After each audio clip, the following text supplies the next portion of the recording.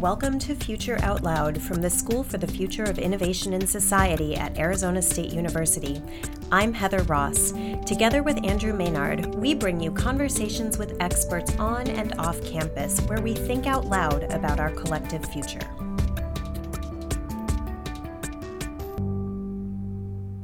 Hi, Andrew. Hi, Heather. Here we are at the beginning Of a new adventure. a new adventure. So do you want to tell listeners what our new adventure is? Yeah, well, I can start. So we're starting on a series. In fact, we're actually starting on a slightly new format where we're going to focus on a specific, really interesting topic for a few episodes as a series. Exactly. A series or a mini-series. A mini-series. That's Which, a better way of looking at it. Because I'm a child of the 80s, always makes me think of the Thornbirds. And I'm there only with you, by the way. people Yes. of a certain age Right. will remember that. But yes, so a mini-series. Some people might call it a season, but I like mini-series. Yes, that works. Yeah. Yes. So our first mini-series is about elections. Yes. Why on earth would we choose in this really future technology-focused podcast to talk about elections? Well, I guess it's because elections are important, or more importantly, the democratic process of making sure that your voice is heard and your vote counts is, I guess it's important. I'm looking at you because you're the person that has most recently had to deal with this. Well, yes, absolutely. I'm a voter. I'm a lifelong from the day I turned 18 voter. I am active in the political world. I have run for office before. I am not currently serving in public office, nor have I ever served in public office. But you know what it's like to be at the sharp end, and you know that it matters. Yeah, and I know what it's like to be at the less sharp end, of course. too, and, wondering, does this really matter? Does my vote really count? Is my voice really important? And of course, we're living in an age where there seem to be more and more concerns about the validity of the system and the security of the system. Absolutely. So not only do you have people that say, well, maybe my vote doesn't count because there are lots of people out there, you've also got people that are saying, well, maybe my vote's been compromised, maybe the system's been hacked, maybe the system doesn't work. Well, right, exactly. I think those are real concerns that have been certainly brought to the fore in the past few years. And the other thing that I think about at a broader level is the security, the validity, the reliability of our electoral process Right. gives us the elected officials who enable the policies that enable technologies in our society. Let me just try and unpack that a little bit. So Yeah. you've got elected officials in there, you've got policies. So basically, these are the people that make sure that the processes are in place that ensure that not only your vote counts, but you can trust the system. Well, you can trust the system, but I'm thinking that, listen, if the system works and future emerging technologies are important to you and you're interested in electing policymakers who are going to prioritize laws, rules that are going to, enable the emergence of these new technologies. Right. You want to know that your vote for those people Actually had an effect. Exactly. Yes. Exactly. Yes. So I think elections are relevant on a whole bunch of different enabling levels. They are, and especially seeing that there is technology involved. Whether it's the technology of pushing little bits of paper out of holes, Right, the those hanging of you chad. that remember the hanging chads, that's a technology, as is pen and paper, all the way through to the machines that are actually used for voting and the process of counting those votes. Right, exactly. So as we launch into this mini series, how are we going to tackle this? Well, so I think we need to be talking to some of the people actually involved in the process, some of the people that actually oversee the process, some of the people that are involved with developing policies to make sure that everybody's vote counts. Does that sound reasonable? Well, that everybody's vote counts, but that everybody who's eligible to vote can vote. Yes. And does vote. Yes, because I'm part of the challenge here is there are so many people that don't vote. What's the figure in terms of people that typically don't vote? Oh my gosh, a majority. Right, yes. Of eligible voters don't vote. Right. You know, one of the things that really struck me about the 2018 midterm elections was that there was this, kind of national pat ourselves on the back that, we had this amazing midterm turnout, almost 50% Right. of eligible voters. And I am thinking, you've got to be kidding me. Less than half of the people who can cast a ballot did cast a ballot, and we're saying that this is a grand success? Right. The ultimate form of democracy, you have the right not to vote, which sounds totally counterproductive. It does. And, I came to understand and to learn and understand that there are democracies like in Australia, like in Brazil, where there's actually mandatory voting.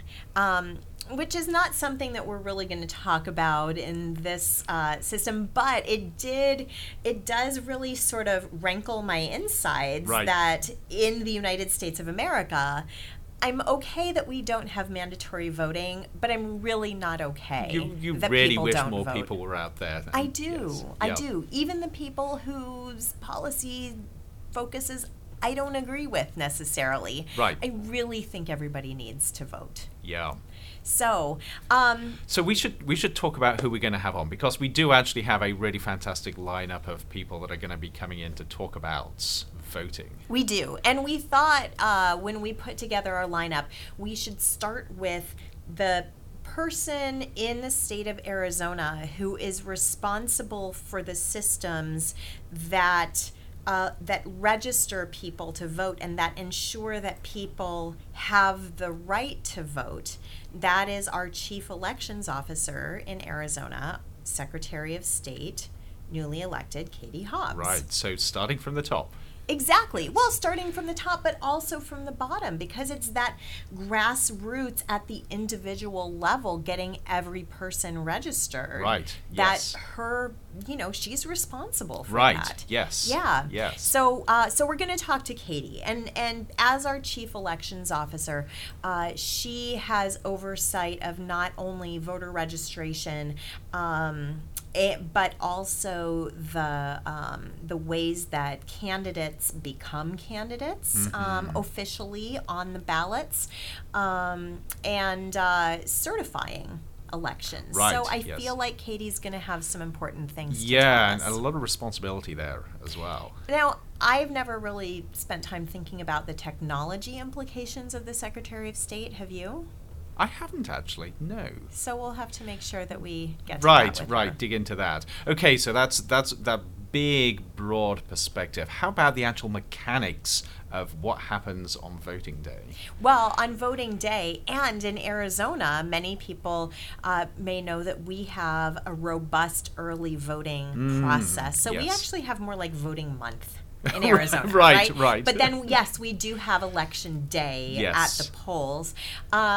Here in Maricopa County, our county recorder is the person who is the chief election officer at the county level. That's Adrian Fontes. So we should have Adrian in. Yes, absolutely should, yes. So, I mean, I'm guessing he has to deal with the nitty-gritties of making sure that people can get their vote in.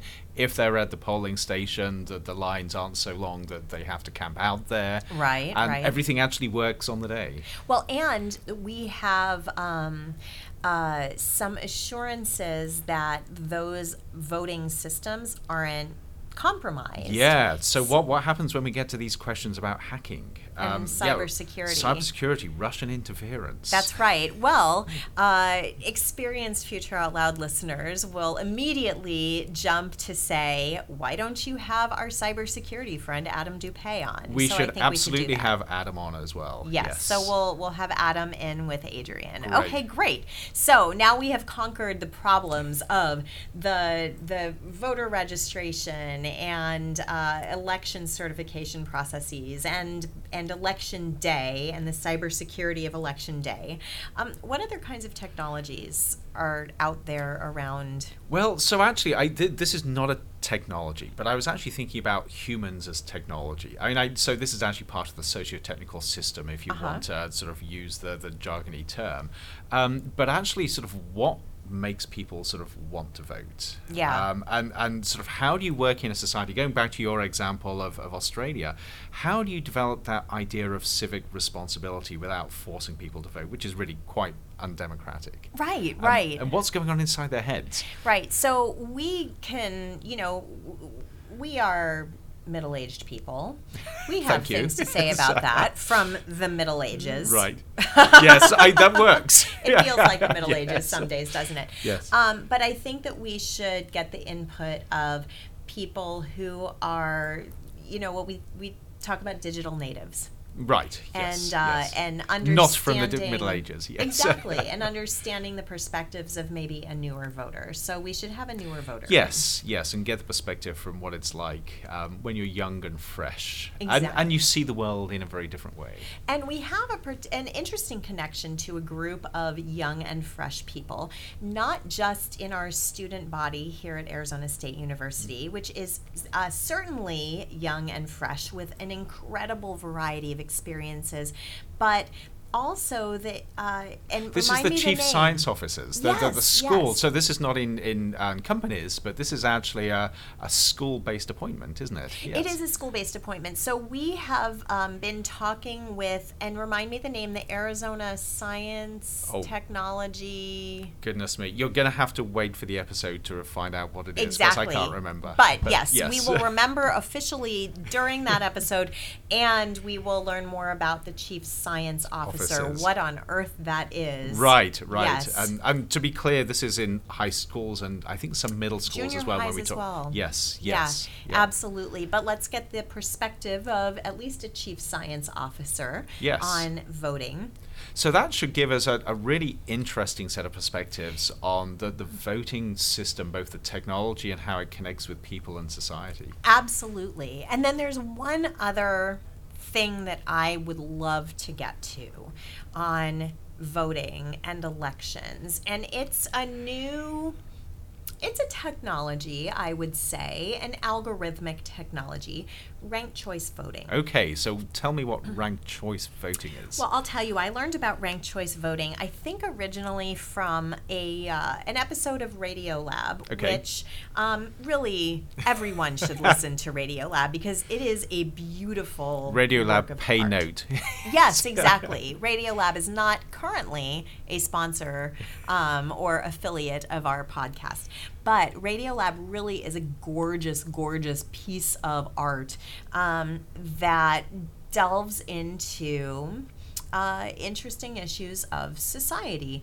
And ranked choice voting was featured on Radiolab. Ranked choice voting basically is a system that accommodates elections with more than two candidates and spits out a winner with only one vote. Right. And spits out a majority winner with only one vote. Right. So I was going to ask, how does it do that? But actually, we ought to leave the suspense to that episode. Suspense. But what we will say is that ranked choice voting on Radiolab, the example was from Ireland, which was wonderful because it is delivered with a lilt. Right. Also, we have examples from the city of San Francisco. In the 2018 election cycle, the state of Maine actually used ranked choice voting for its federal elections. Right. So I think we should have somebody come on who has something to say about that experience from the state of Maine. That sounds like a great plan. So, and we'll be truly crisscrossing the country then. Yes. From the top northeast to the bottom southwest, we've got it covered. So this sounds like it's going to be a great mini-series. And what do the other thing that I think that we would like to from listeners is some feedback. Let us know what you think about this mini-series plan as we engage on, the next. So this episode plus 4 more Yep. on elections. That sounds great. And just for the listeners, remind them, when can they expect these to go out? We're going to do this every week, aren't we? Once we've started the series. Exactly. So when we start our series, so we've released this episode, and then we'll have one episode a week for the subsequent 4 weeks. Yeah. And then we will have a little bit of break while we get our next mini-series together ready. So we will kick off this mini-series today with the next installment 1 week from now, featuring Arizona Secretary of State Katie Hobbs. Can't wait for it. Thanks, Andrew. Thank you. For more Where That Came From, check out the School for the Future of Innovation and Society at sfis.asu.edu.